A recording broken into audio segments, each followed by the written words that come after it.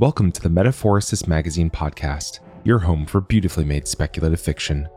The magazine is edited by B. Morris Allen, and I'm your host, Matt Gomez. This week's story, the second of 5 parts, is The Nocturnals by Mariah Montoya.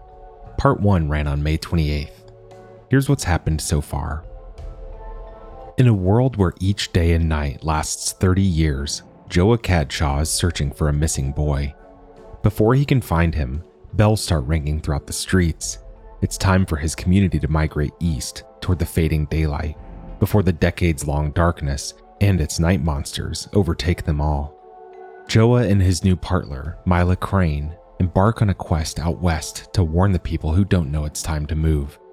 On their journey, Joa finds evidence that the missing boy may have been abducted by the Nocturnals, the feared humanoid creatures of the eternal night.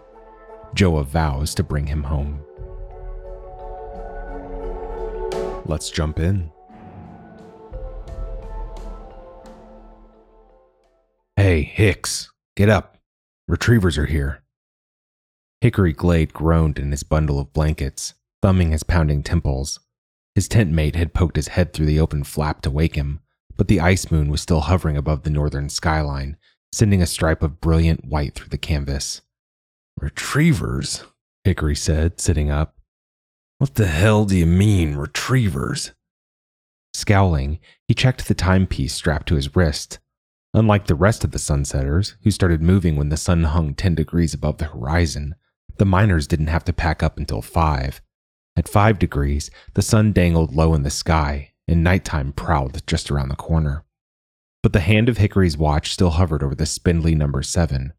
Not quite late enough to start chasing daylight like they had to do every 2 damn years. Strange.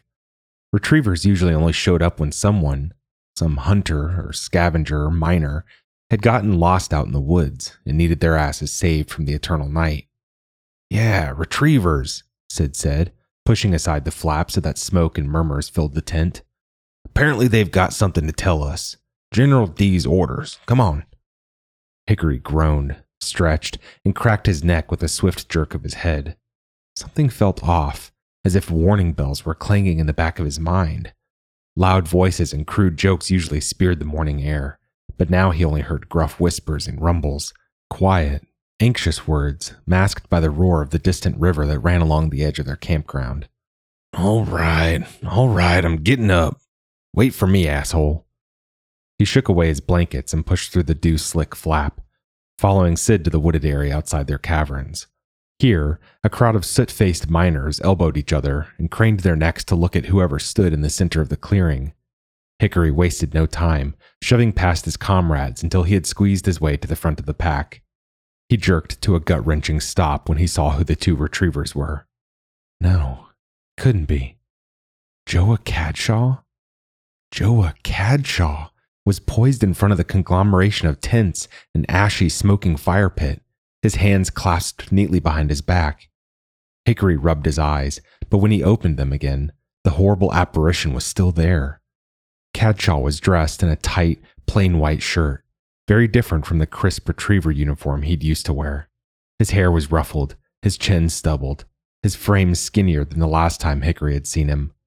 And he, Joa fucking Cadshaw, was standing elbow to elbow with Mila, Hickory spat, cutting through the low grumble of conversation.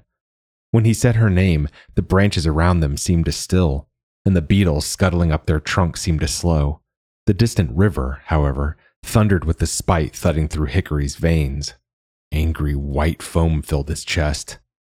What the hell are you doing here? With him? The miners coughed themselves into awkward silence. Joa Cadshaw spotted him with the faintest spike of surprise, eyebrows lifting a fraction and narrowing again. Mila Crane couldn't stifle her shock, though. Tilting her head, she said, Hickory? In that sickeningly sweet voice she had always used around him, the innocent one. It made him want to throw her onto a bed and pound that silly innocence out of her. You 2 know each other? Cadshaw asked coldly. Yes, you nocturnal-loving freak. Mila and I know each other. Hickory lurched forward, but rough hands cupped his shoulders, holding him back. She was my girl. She was mine. and now you've taken her, just like you took everything else from me. Let me go." But Sid's hold only tightened, and Hickory's worst memory swirled before him. It was 13 degrees. He stood in the middle of the high road before the executioner's block, his axe glinting in the sun. People lined the road in thick rivers of hot bodies and excited whispers, watching as the retriever in the distance led his prisoner toward them. An infected's execution was usually an exciting ordeal, but this time it was even more so. It was the retriever's own wife who had been infected. The retriever's own wife Hickory would kill. He licked his lips, tasting the salt of his own sweet sweat. He'd never liked Joe Cadshaw. Ignorant, cocky prick. If he could pull the man's guts through his neck and dangle them around his own, he'd wear the necklace every damn ArcSec. It served him right, in a way, that the Nocturnals had chosen to infect Blair Cadshaw. They picked one victim a year to lure to their shit pit of never-ending darkness. Retriever Cadshaw had always tracked these victims down with ease, forcing them back to their deaths before they could sneak back on their own and wreak havoc on the community. Hickory himself had never hid his fascination with his axe, but Cadshaw had always pretended to be repulsed by the whole ordeal. A reluctant hero. Until now. Now Hickory could see, as Cadshaw and his chained wife drew nearer, the famous retriever was actually repulsed. Pain twisted his face. When he finally reached the executioner's block, he addressed the man sitting behind Hickory's post, desperation in his voice. "I beg you to reconsider, General. I think she's trying to tell us something."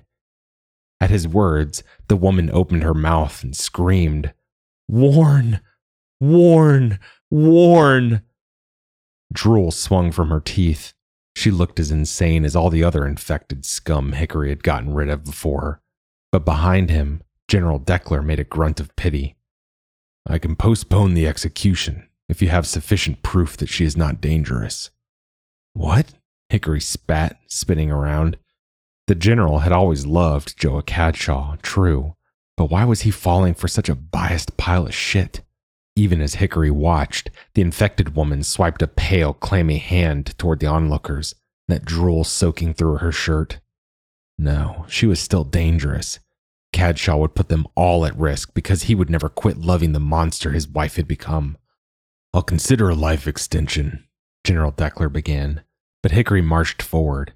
Before Cadshaw could blink, before the crowd could gasp, he raised his weapon.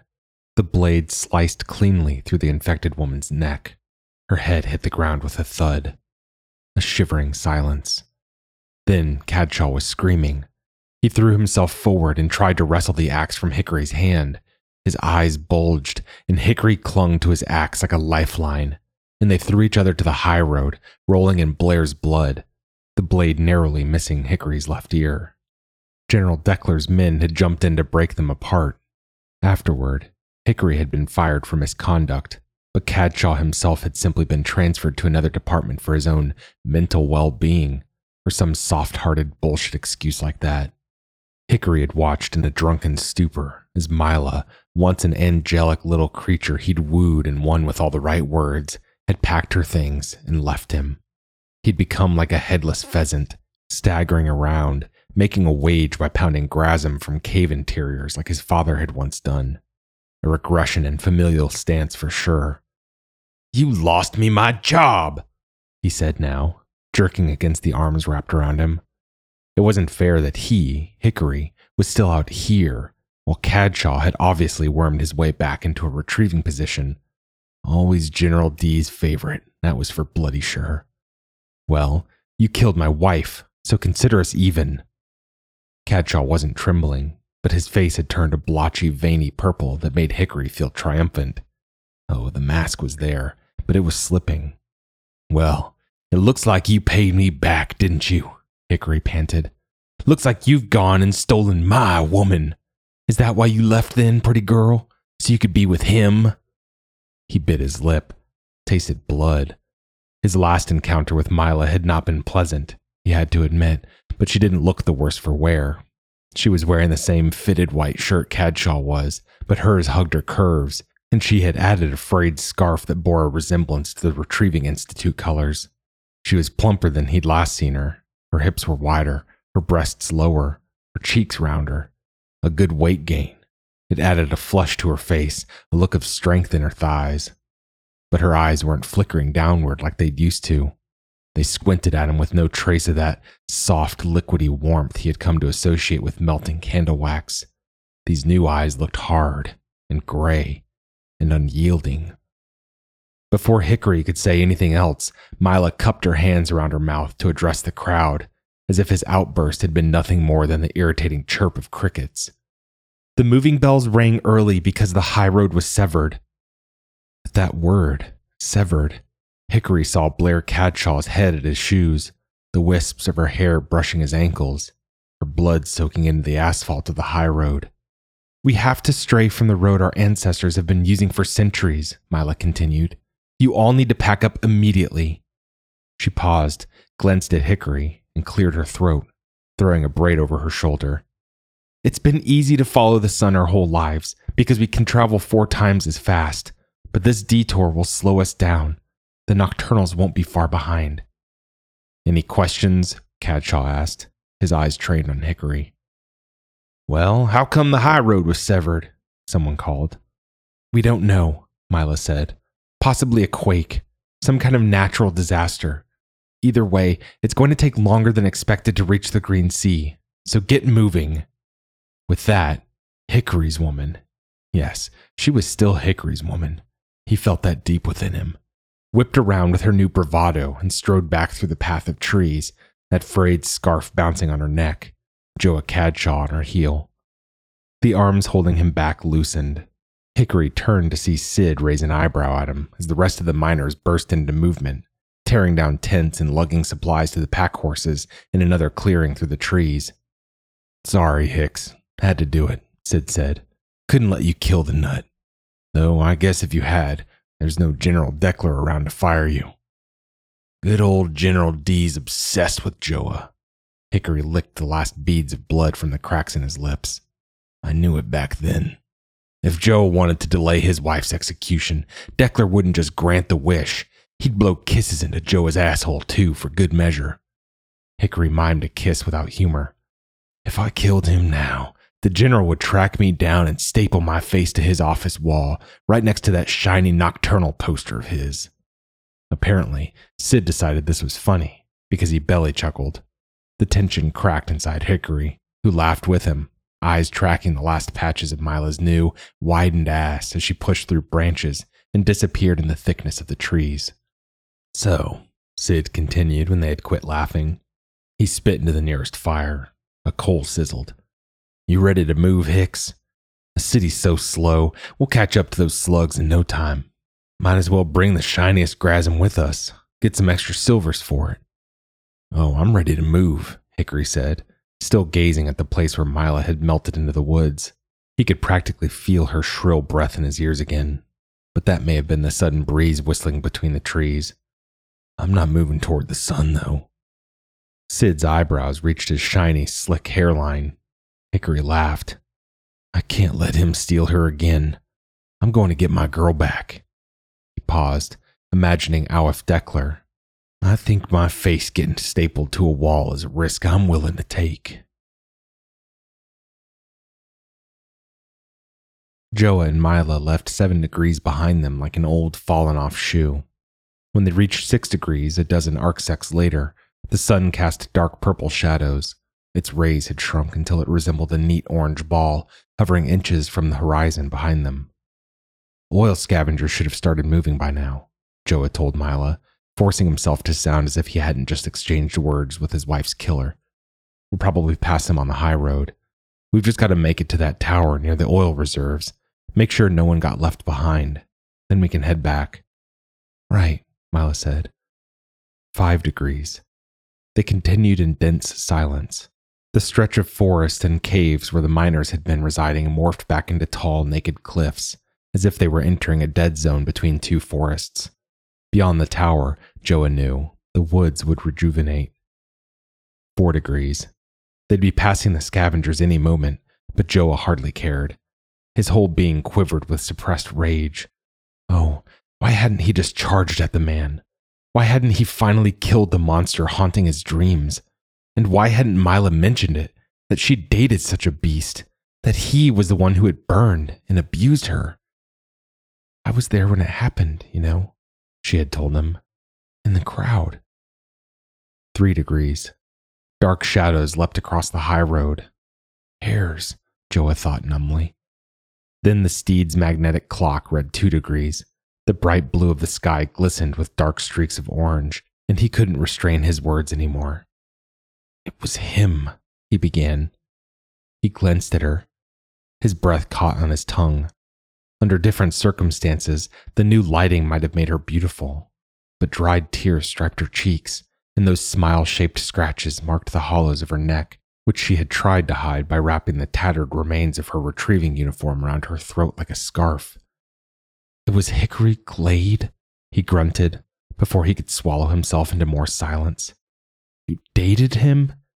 He's the one who gave you your scar? And mine, he didn't add. Mila sighed. He was charming at first. He always told me the most fantastic stories. Some were about his father, the miner. He told me all about his dad's adventures, how his dad had discovered magic metals and secret caves, how he would come home with beautiful stones for their rock collection. Hickory still had those stones.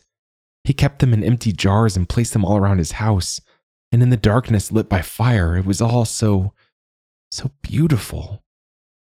Joa knew for a fact that Hickory Glade had loathed his status as a simple miner's son, had only told those stories to glorify the poverty-stricken childhood he had grown up in. But most, Mila continued, and her next words came as no surprise, were about his grandfather, the general before Dekler. He told me about his grandfather's rise to leadership, how he developed a warning system, how he died. Hickory talked a lot about how he died. Joa knew that Hickory's grandfather had been killed by nocturnals about 6 decades ago, but he couldn't force himself to conjure any pity. He stared ahead as the high road made a sharp bend around a crag. With a light dimming, branches and twigs that jutted from the cliffs looked more and more like long, crooked fingers. There were occasional muffled hoots and far-off yowls that sounded like glitches in the normal noise of life. Listen, Joa, Mila said earnestly. I left Hickory after he murdered your wife. Murdered? Chills wormed up Joa's spine at that word. Not killed, not executed. Murdered. He stared without seeing at the bluffs before them. Everyone else had considered his wife's death a violation of procedure. Hickory Glade had been fired for misconduct, not murder. Yet, finally, here was someone who believed otherwise like him. I always suspected Hickory enjoyed his little executions, Mila continued in a deadpan voice. He always convinced me otherwise. He told me it was for the good of the Sunsetters. He was saving children's lives. The Nocturnals and everyone they infected were demons that would infest our community if left untreated. It wasn't until he swung that axe before General Dekler's say-so that I knew he'd been lying. He liked killing. I could see it on his face when, well, yeah, Joa managed to choke out. The crests of the distant mountains glowed purple, like the treetops had caught a violet fire. Migrating birds freckled the sky. At the thought of birds, Joa became distinctly aware of the cushioning in his back pocket. The remains of young Damien Fratelli's green cat shirt, evidence that the Nocturnals had gotten into the head of a child. Mila had asked about the shirt after they had scrambled into their sleeping bags 3 cycles ago, but he hadn't found the right words, had instead mumbled something about making sure she finished cleaning and wrapping her cuts. Now, though, after seeing the way she had addressed the miner so calmly in the face of her fanatic ex, he knew he had to tell her about the infected boy. He opened his mouth, but Mila spoke before he could. Anyway, I decided to become a retriever after I left Hickory. I've always hated how we behead the infected as soon as we bring them back. Not true, Joa retorted. The green shirt was pushed momentarily from his mind. If we can drag them back before they reach, well, what you'd call the eternal night, we put them in a white room and wait to see if the madness subsides. Sometimes it does. More often it doesn't. But the public doesn't see that. The public only sees the infected that manage to make physical contact with the nocturnals, the ones who sneak back after a few years to ravage our community. Retrievers track down those ones before they can surprise ambush us. I know, boss, Mila cut in. I just graduated from the Retrieving Institute. I got top marks, you know. All that you just said was in our senior exam. Well, what's your point, Crane? I want, said Mila, with a breath so deep it seemed to suck the air from Joa's own lungs, to see if the infected can talk to the nocturnals and find out what they want. Joa's heart thrashed against his ribs. All thoughts of telling Mila about the ripped green shirt in his pocket fluttered away alongside the migrating birds overhead. Crane, he tried to sound casual. You don't think I tried talking to every single infected person I brought back? You don't think I delayed missions to interrogate them? She looked at him. He kept his eyes pasted on the winding high road. Fat rodents were pattering across their path now. He swerved to avoid running them over. You don't think I purposely ran out of fuel to give the infected extra time to heal? You don't think I spent a whole year with my crazed wife out here in the wilderness trying to find a cure, only to fail? Only for General Deckler to send more retrievers to force us back with the death penalty hanging over my head as well as hers? I didn't. Of course you didn't know. Snot clogged Joa's throat. Everyone thinks retrievers are cold and cruel.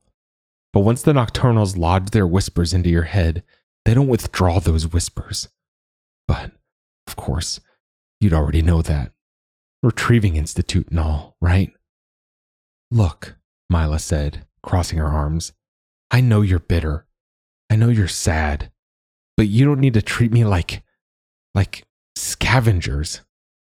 Like scavengers, Joa repeated. No, look, scavengers. Mila pointed through their cracked windshield. During their conversation, the high road had rounded a cliff and continued into a wide expanse of hardened rocky arrow.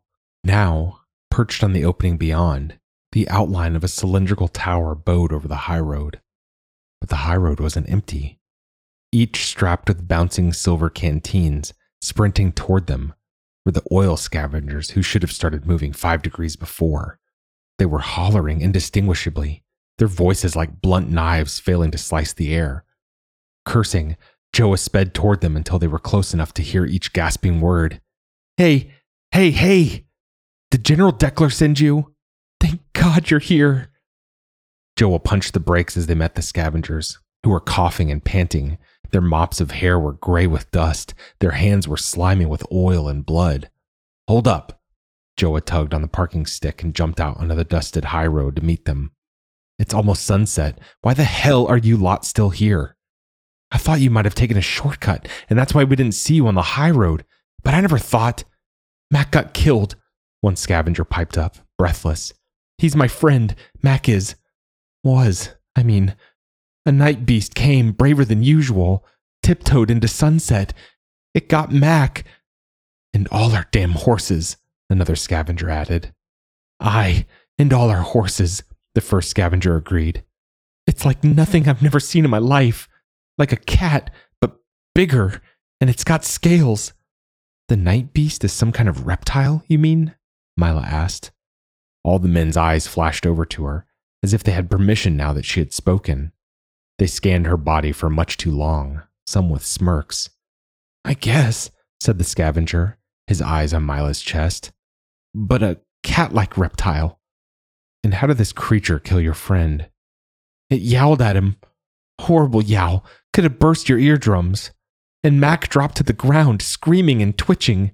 And then the cat drug him away into the forest by its claws. Same with the horses. Joa and Mila exchanged glances. A grim understanding shot between them. You're sure it was a night beast? Joa asked. I stayed in the shadows the whole time. Not that that's too hard, with the forest a little way back and the tower. That tower makes a long shadow. The group all turned to gaze at the strange construction, which looked, Joa thought, like a giant canine tooth, fat and round at the bottom, tapered and sharp on top.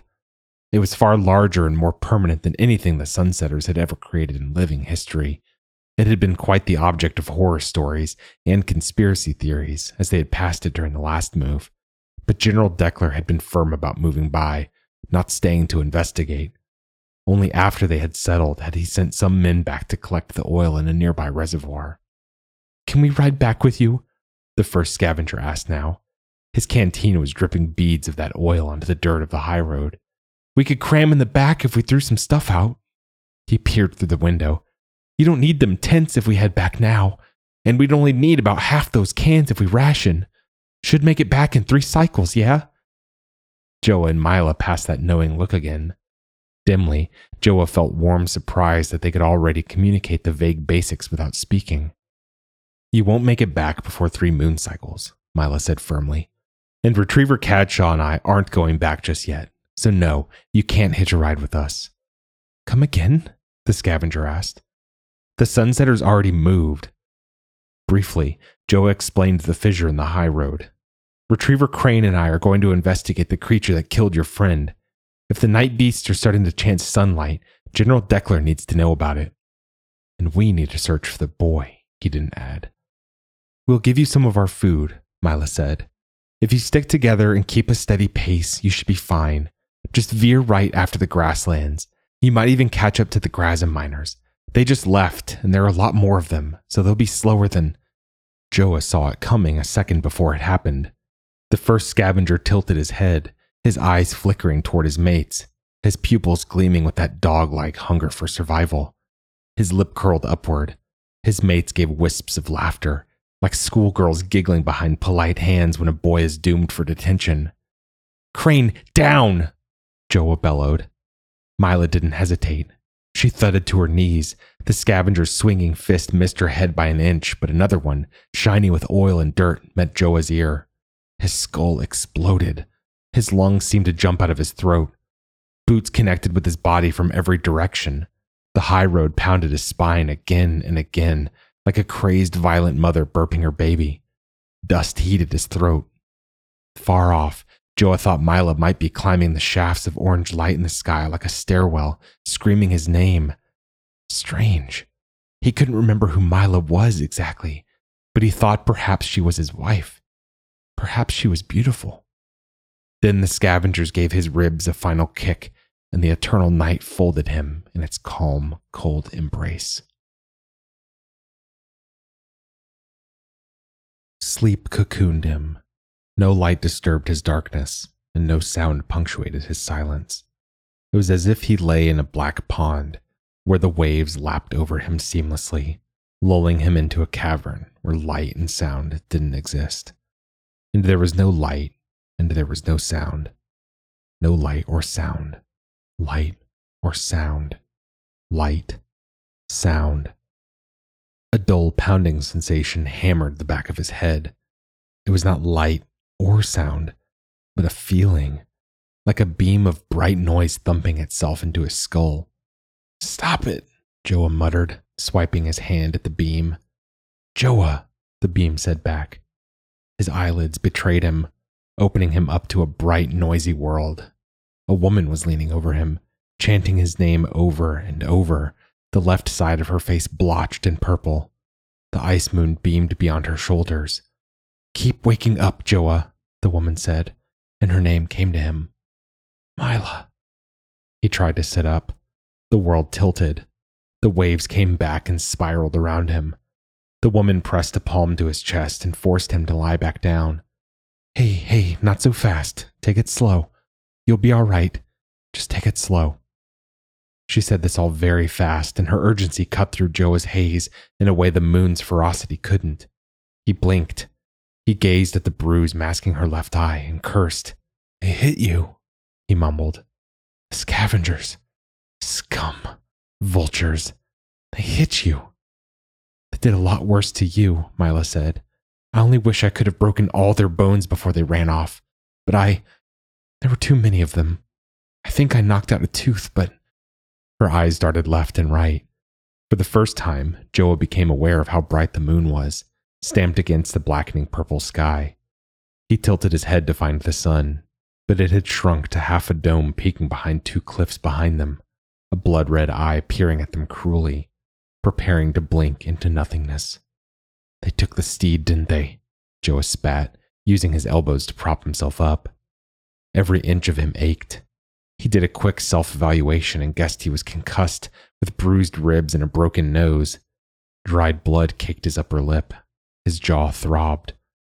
Yes, they took the steed. Didn't leave us any food either. They told me to kiss the sun's fiery red ass goodbye. How thoughtful, Joa growled. I know, right? Now, first things first, we need to get out of the open. If there really are night beasts lurking around, I'd rather not meet them for the first time with a damaged partner. She paused, those eyes darting again. The noise of sunset swelled, but Joa couldn't tell where the creatures were exactly. It sounded as if all the chirps and coos and cries were simply eddying around his head, ringing in his ears, as if the rocks were shrieking. I say we get to that tower, he grunted, nodding toward them. I don't know if you got a good look when we passed by during the last move. I didn't see any doors, but looks like it's made of metal. It'll retain the sun's heat long enough for us to form some kind of plan. He huffed as he tried to stand. After the sun sets, it can get cold. Fast. Okay, tower it is. But don't crap yourself trying to get up so fast. Let me help. Mila placed her hands in Joa's armpits and hoisted him up. He bit his lip to keep himself from crying out, then gasped anyway as his teeth pierced an already mangled lip. Don't worry. You can make as much noise as you'd like. I won't laugh. You're too kind. Mila's lips twitched as they hobbled toward the outline of the tower before them. Joa's arm hooked around her neck, the moon glowing brighter above them.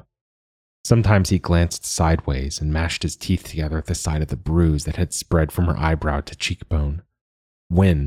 If they caught up to the rest of the community, he'd have Dekler throw the scavengers in the smelliest portable prisons, that was for sure.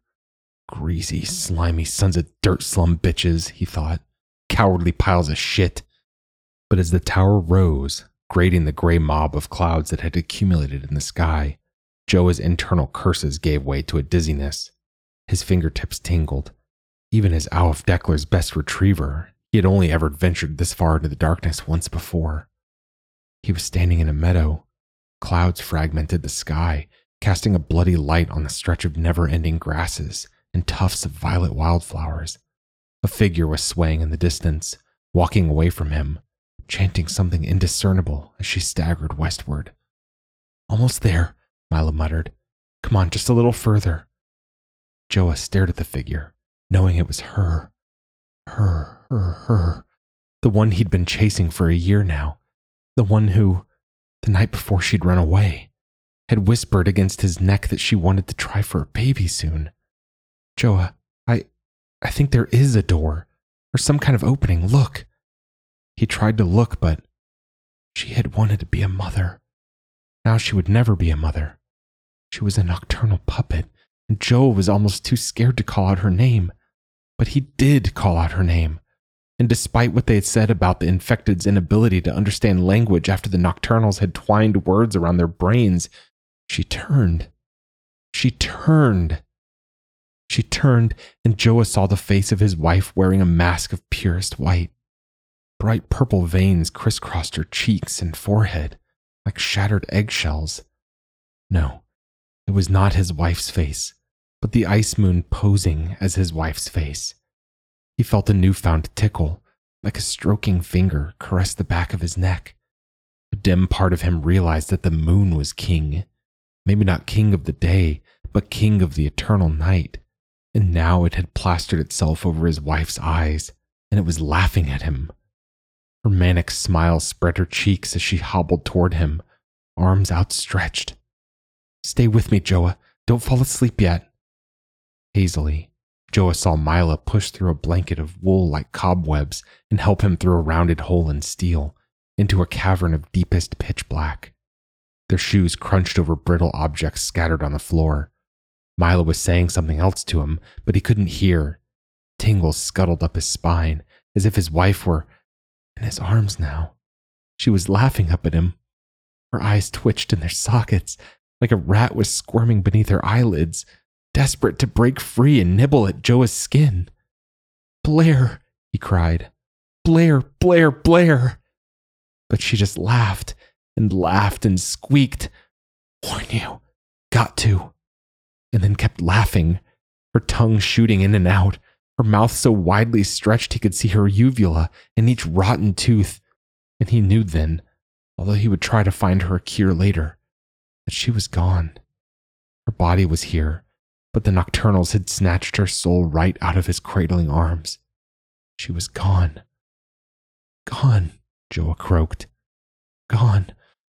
All gone." "What are you talking about, Joa?" "I'm right here. Just lean back one moment." Mila's warmth disappeared. He was alone, his back pressed against a smooth, cold surface. His head throbbed. When he pressed his hands against the floor to steady himself, something sharp pierced his right palm. He sucked in a breath that made his chest ache. "Come back, Mila," he murmured. She didn't answer. He blinked, trying to rid himself of the memories infecting him so that he could assess his present situation. He was slumped against the wall of what felt like a smooth cave, but the mouth, through which streamed a glum pool of bruised purple light, was perfectly square, and there had been no cave surrounding the high road. He had told Mila to take him to the tower. Somehow, then, she had lugged him inside the structure. As his eyes adjusted to the darkness, Joa saw that there was a hole in the floor, like a giant toilet bowl that might flush away anything wandering in its path. And surrounding the hole in a swirl, bones, tiny skulls, bird beaks, the skeletons of hares, rats, and other animals Joa knew no name for. "Mila," he called, louder, his eyes racing toward that inexplicable entrance. She appeared at the door, illuminated by a ball of fire. He stared, dazed, as she hurried inside, bringing the fire with her. That flickering kind of light was usually only used for cooking, but Hickory Glade must have taught her how to make torches, because Mila had wrapped the remaining slice of her retriever's uniform around a dead branch. "Glad to see her awake," she said, closing the door behind her. The bruised purple light gave way to dancing flames as she skirted carefully around the hole leading underground. "Yeah, glad to be awake," Joa mumbled. They gazed around them, Mila's firelight illuminating their surroundings. Near the closed door, a stone staircase wrapped around the edge of the tower until it disappeared through the floor above. But Joa could not stop staring at the staircase that began at the edge of the hole in the ground and spiraled downward into whatever abyss had been created beneath the tower. "Well, we'll be safe in here, I think." Mila started toward him, picking her way carefully so as to avoid stepping on skulls. "The night beasts can't get to us if..." "But Mila, how did these bones get in here?" It took every ounce of determination to speak coherently. "I doubt all the Sunset critters decide to have a death party inside a man-made building." Joa paused, his head spinning. I just don't like this, Mila. Where'd that door come from? Nobody saw any openings when we passed by during the move. Maybe we all missed it." Mila bent down beside him, one hand still gripping the torch. She dug into her pocket and brought out a familiar green capsule. "Here, take this. It's the pain medication you wanted me to use after those birds attacked me." "You didn't take..." "Oh, don't give me that look. It ended up working out. You need relief more than I did." Joa grumbled, but swallowed the pill dry, realizing as he did so how his throat burned with a parched aridness. The scavengers hadn't even left them a water canteen, for God's sake. He opened his mouth to ask if Mila knew of any new curse words he could use, but she rammed a finger to her lips, nodding toward the ceiling. A strange screeching noise, like grinding metal gears, echoed above them. Then came a thump and a clang, as if something were banging two kitchen pans against each other. Slowly, Mila bent and picked up a sharp, curved bone, holding it in a tight fist like a dagger. Her torch's fire danced and waved eagerly, its flames reaching toward the ceiling, toward whatever night beast they had trapped themselves in this godforsaken tower with. Maybe it was the same reptilian beast that had hoarded all these skeletons, Joa thought with a barely suppressed moan. The same beast that had killed the scavenger Mac. "Mila, what are you doing?" he hissed suddenly. She had turned to creep toward the staircase by the door. torch in one hand, bone in the other. When Joa made to stand, she whispered, "I'm going to check it out. You stay there. You won't be able to help in your condition, so find yourself a sharp one and stay awake." Mila, no! But she was already climbing those stairs, which were steeper than the portable ones leading up to Aleph Deckler's office. They had no side railings, and Mila kept her shoulder pressed against the tower wall as she stole upward, around and around, until she had ascended to the landing above. Her absence brought a horrible, mud-thick darkness. Shit. Joa pressed his shoulder blades against the wall to scoot himself up. His body ached, but the sharp, dizzying agony he had expected did not come. The capsules worked fast, then, or else his panic had overpowered the pain. Please be a hare, or a possum, or any kind of small, harmless creature, Joa pleaded as he limped his way around the hole and toward the staircase, hands outstretched in the darkness. But even as he lugged his foot onto the first stone step, he heard a shrill, keening wail above him. "I'm coming, Mila! I'm coming!" Now he was bounding up the steps, ignoring his body's aching protests. The staircase rose until it met a rounded opening in the ceiling, and then Joa was panting in a perfectly circular room lit with Mila's torch like the one below. Except there were no skeletons infesting this one's floor. Instead, spirals of steel hung from the ceiling, and Mila was crouching before, not a night beast, but a boy. "Damien?" Joa whispered, awestruck. The boy was naked, but so muddy it looked as if he had developed a new, thick layer of armor. Even so, Joa recognized his face as the same one plastered on sketches in his office. He also recognized the infected wildness that had crept into the boy's eyes, the look of shattered eggshells and popping purple veins, and a moonlight glow shrouding his features. "You know him?" Mila demanded. She had dropped her weapon, which lay discarded at the boy's feet. Damien was shuffling and panting. He seemed unsure of where he was. There was no hint of that wry smile that Blair had given, only a delirious confusion, the cries of a small babe calling for his mother. His name's Damien Firthelli.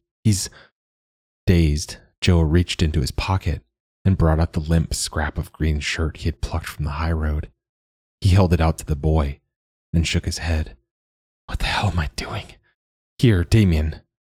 He pulled off his own shirt. Tentatively, trying to keep steady, he slipped it over the boy's head. Damien only jerked away half-heartedly. A good sign. Joa grabbed the boy's hands, which were cold as the dead of night, and forced them through the sleeves. The bottom hem unraveled to Damien's knees, so that, in the firelight, it looked as if the infected child had donned a translucent, moon-woven dress. Mila inhaled, but she wasn't staring at the boy. She switched the torch to her other hand and squinted at Joa's midriff. Damien let out another wail. Joa looked down. His body glowed blue and green with bruises. They covered his ribs and chest like ripples in a pool. And suddenly it seemed as if the three of them, standing together, formed an eerie indoor sunset. Mila, with her dwindling blaze of orange like the dying sun. Damien, in his egg-white dress like the ice moon. And Joa, the bruises painted over his body like the looming darkness that came with the eternal night. Then Mila retracted her firelight. The spell was broken. "How?" she asked in a wavering voice. "Do you know this boy? How is he here?"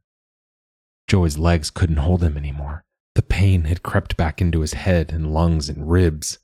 He lowered himself to the floor as Damien wailed again. "Do you remember when we first met?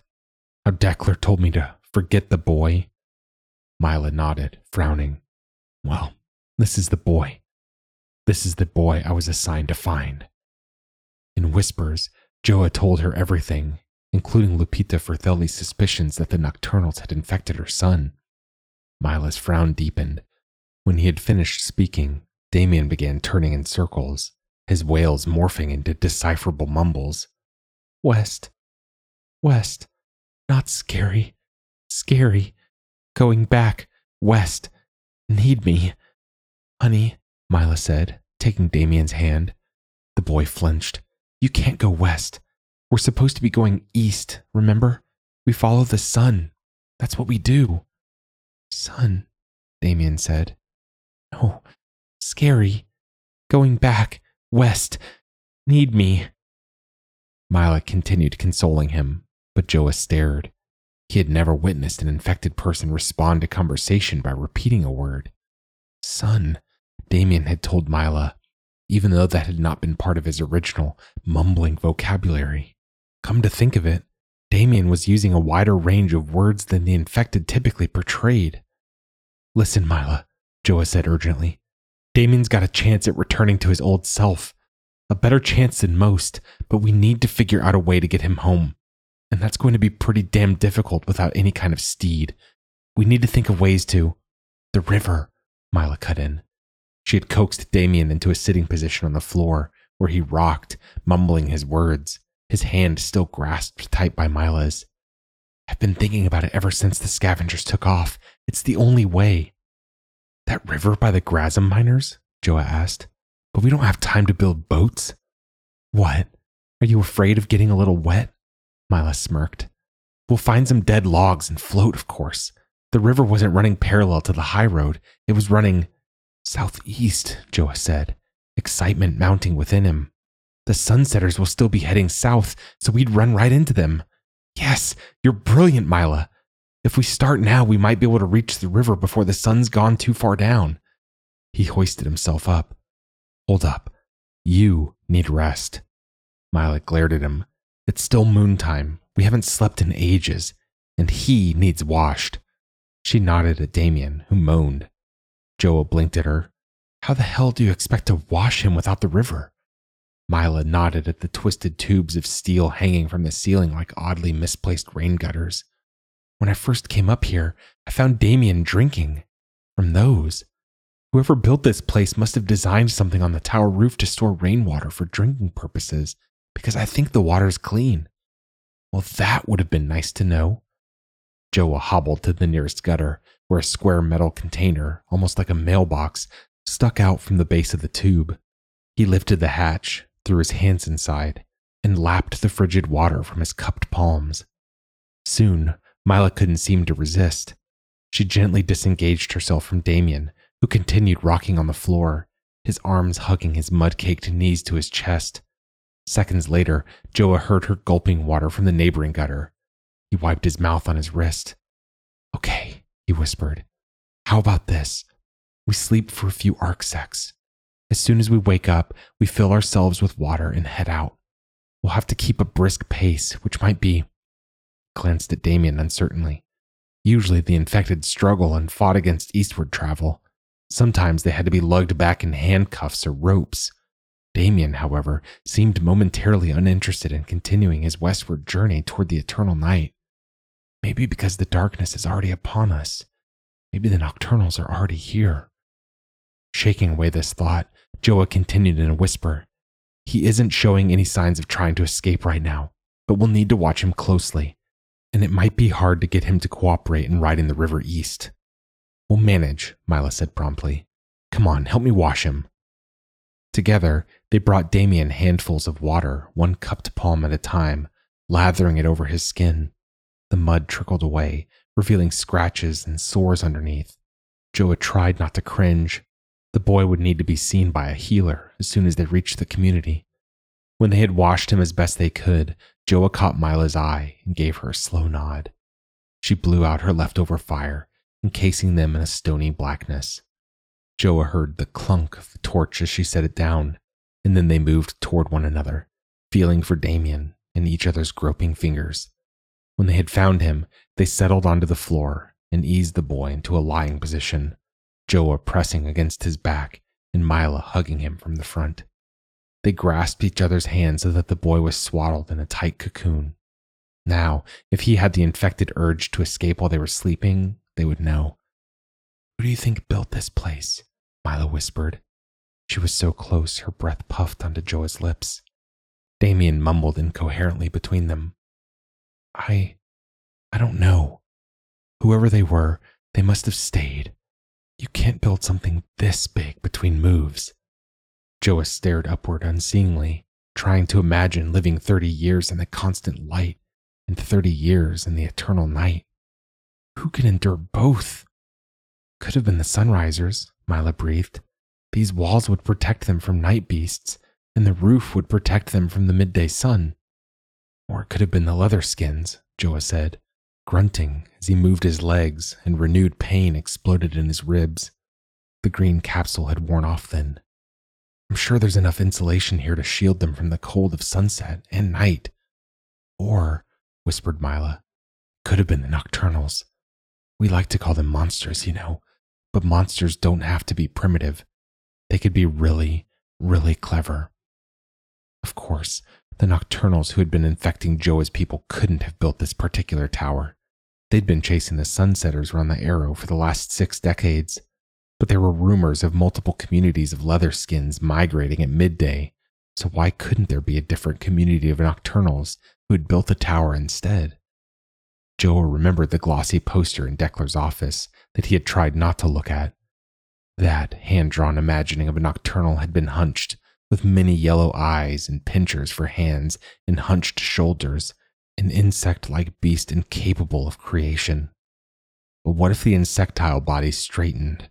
What if the pincers shrunk into fingers and the eyes became 2, and the Nocturnal in the poster simply looked like his wife had, human, with a little cracked moon plastered over the skin of its face? Damien was snoring between them now. Joa felt himself drifting. It had been a long time since he'd laid this close to other humans, since he'd felt this kind of warmth. Mila's hand was soft and small in his. In the darkness, it could have been Blair lying next to him, the child they had never conceived sandwiched between their bodies, safe and happy and alive. Dream well, Mila, Joa murmured before he let himself fall into this fantastic sleep. Damien, where is he? Where is he? Mila's panicked voice snapped Joa from his grogginess. Fingernails pierced his bare chest as if checking to see whether he was man or child. When Mila shifted away from him, crawling along the floor and screaming Damien's name, Joa sat up. His skull felt fit to burst. He's gone, Mila cried. I don't know. How did we? He was here, right here. Okay, it's okay. We'll find him. But Mila was already moving toward the staircase. Her knees clunked against the floor as she crawled in the darkness. Joa blinked rapidly, as if his brain were trying to process the impenetrable indifference between opened and closed eyes. This was like rotten death. Hold up, he muttered, crawling after her. He tried to clear his spinning head. They had fallen asleep, trapping Damien between them. The boy must have disengaged himself and tiptoed away without waking them. But Mila had closed that enigmatic door downstairs, and the infected were hard-pressed to figure out things like knob turning or door opening. Surely Damien was still inside the tower, wandering like a drunken dirt slummer on one of the levels above. When his hands found the topmost step, however, the darkness seemed to thin. Joa blinked and squinted downward, through the gap in the floor where the staircase curled to the ground. A scabbed strip of light, perhaps not even light, but a lesser darkness, spilled from an opening near the base of the stairs. Oh my God, Mila said beside him. She clapped her hand to the wall and stood on shaking legs. Together, they crept downstairs. Damien had managed to open the door, which stood ajar like a missing tooth. Outside, the world had morphed into graying shadow. He's gone, Joa said, dazed. He had been imagining Lupita Fratelli's tear-shined face when she saw her son again. The furious look Alf Dekler would give when they told him the Nocturnals were infecting children. The revival of the boy when the healers tended to him and he returned to his senses under the sun. Now he and Mila Crane would return to the community childless. We need to go, he muttered. He felt numb, like his fingertips had melted away. I think it's past sunset. -degrees. He checked his watch blearily. It was stuck at 0. Yes, I agree. Come on, can you walk? Mila grabbed Joa's elbow and began marching him across the floor. He staggered after her, their shoes crunching over fragments of bones. I'm sure Damien hasn't gone far. If we hurry, we might catch him before. Hold up. Wait. We're not going after him. Damien's gone. Mila stopped and stared at Joa. Her hand fell from his elbow. "We're not going after him?" she repeated slowly. "No." Defeat sunk to the pit of Joa's stomach. "It's too late. We need to get to the river. Damien, there's a chance he'll find his way back in a year or so. The infected usually do." "The infected adults usually do," Mila said, and her eyes seemed to flash with the reflection of last night's fire. "Damien is a child. Plus, in a year's time, if all goes to plan, we'll be sailing the Green Sea. He will die." "No, we will die, Mila." Joa watched the way her jaw jutted out and knew that their survival would depend on her cooperation. He clenched his fists, steeling himself to hold his ground. "Listen to me, Crane. General Deckler told you to obey my every order." "General Deckler isn't here, detective," Mila hissed, and the word was a stinging reminder that Joe was no longer a retriever. "If you don't want to go after him, fine by me, but I wouldn't be able to live knowing I let a little boy walk into the clutches of—" "And you're going to fight off the night beasts?" Joa said, his voice rising. "Or are you going to have a civilized conversation with the Nocturnals? Tell them to leave our children the fuck alone. Say please and thank you when they just hand Damien back to you? It's none of your business how I'm going to do it." Mila's raised voice echoed throughout the rounded tower. She bent and scooped up what looked like a discarded jawbone on the ground, clutching it tight in a determined fist. "Mila, no." Joa grabbed her wrist, but she wrenched away. "Don't touch me, Detective Cadshaw." And with that, Mila Crane paraded outside with her jawbone into the graying twilight. Joe withdrew Damien's remaining strip of shirt from his pocket and hobbled after her, goosebumps erupting on his arms as the brittleness of the night air found his skin. If he had to tie Mila's wrists together and haul her back like he'd hauled so many of the infected, he would, damn it. He'd do it for her own safety. But the outside world hit him like an executioner's blunt axe. Even Mila, already halfway to the high road, stopped in her tracks. The ice moon glared with yellowed ferocity from the darkened sky, no longer a simple timestamp for their sleep cycles, but a bowl of concentrated light partially hidden behind the clouds. Joa and Mila must have slept for more than a few arcsecs then. They must have slept for an entire cycle, too stuck in the pits of their dreams to notice Damien's escape. And the sun was gone. In the east, a faint ribbon of purple clouded the cliffs, but the light no longer extended to Mila or Joa or the tower. The high road had been reduced to a black strip. Its surrounding shrubs, ablaze with chirping and buzzing, were mere shadows under the cloud-shielded moon. "Mila!" Joa cried. She had resumed her march westward, chin raised, free fist swinging at her side. She didn't turn at her name. When the old anger flashed beneath Joa's bruised ribs, he took out the fragment of green shirt from his pocket and let it fall from his fingertips onto the dirt. Fine. If she wanted to leave him, if she was so determined to enter the darkness like Blair had, then all the wrist tying in the world wouldn't stop her. She was not infected. She was free to choose. She was free to ignore his warnings, his experience, his knowledge of the night. Joa turned on his heel, cursing at the ache in his sides. He wanted to scream, rip out his hair, beg Mila to come back, but her newfound absence was already weaving a different kind of pain throughout his chest. Trying not to think of her or Damien, he scowled at the potholes riddling the high road. Damn road developers, he thought. Lazy, arrogant bastards. Well, it's their fault trailer wheels and horse hooves got stuck in these holes during the last move. Joa stopped. No, couldn't be. He had imagined the sound. He'd been thinking about hooves, but the scavengers had claimed all their horses were dead. There couldn't be one here. Yet the sound of clip-clopping grew louder, and between cliffs in the distance, two blemishes appeared on the horizon, trotting westward at an easy pace. Male voices resonated across the valley, so brash that the chirping around Joa faltered, as it hadn't for him. For a moment, Joa wanted to wave his arms in the air, holler for his and Mila's saviors. Maybe the presence of other people would revive her sense. Maybe Joa could still save her. But then he turned to squint for Mila, who was only a far-off, swaying smudge, and he remembered the scavengers swinging a fist at her. He felt their boots against his ribs and tasted the copper of blood filling his mouth.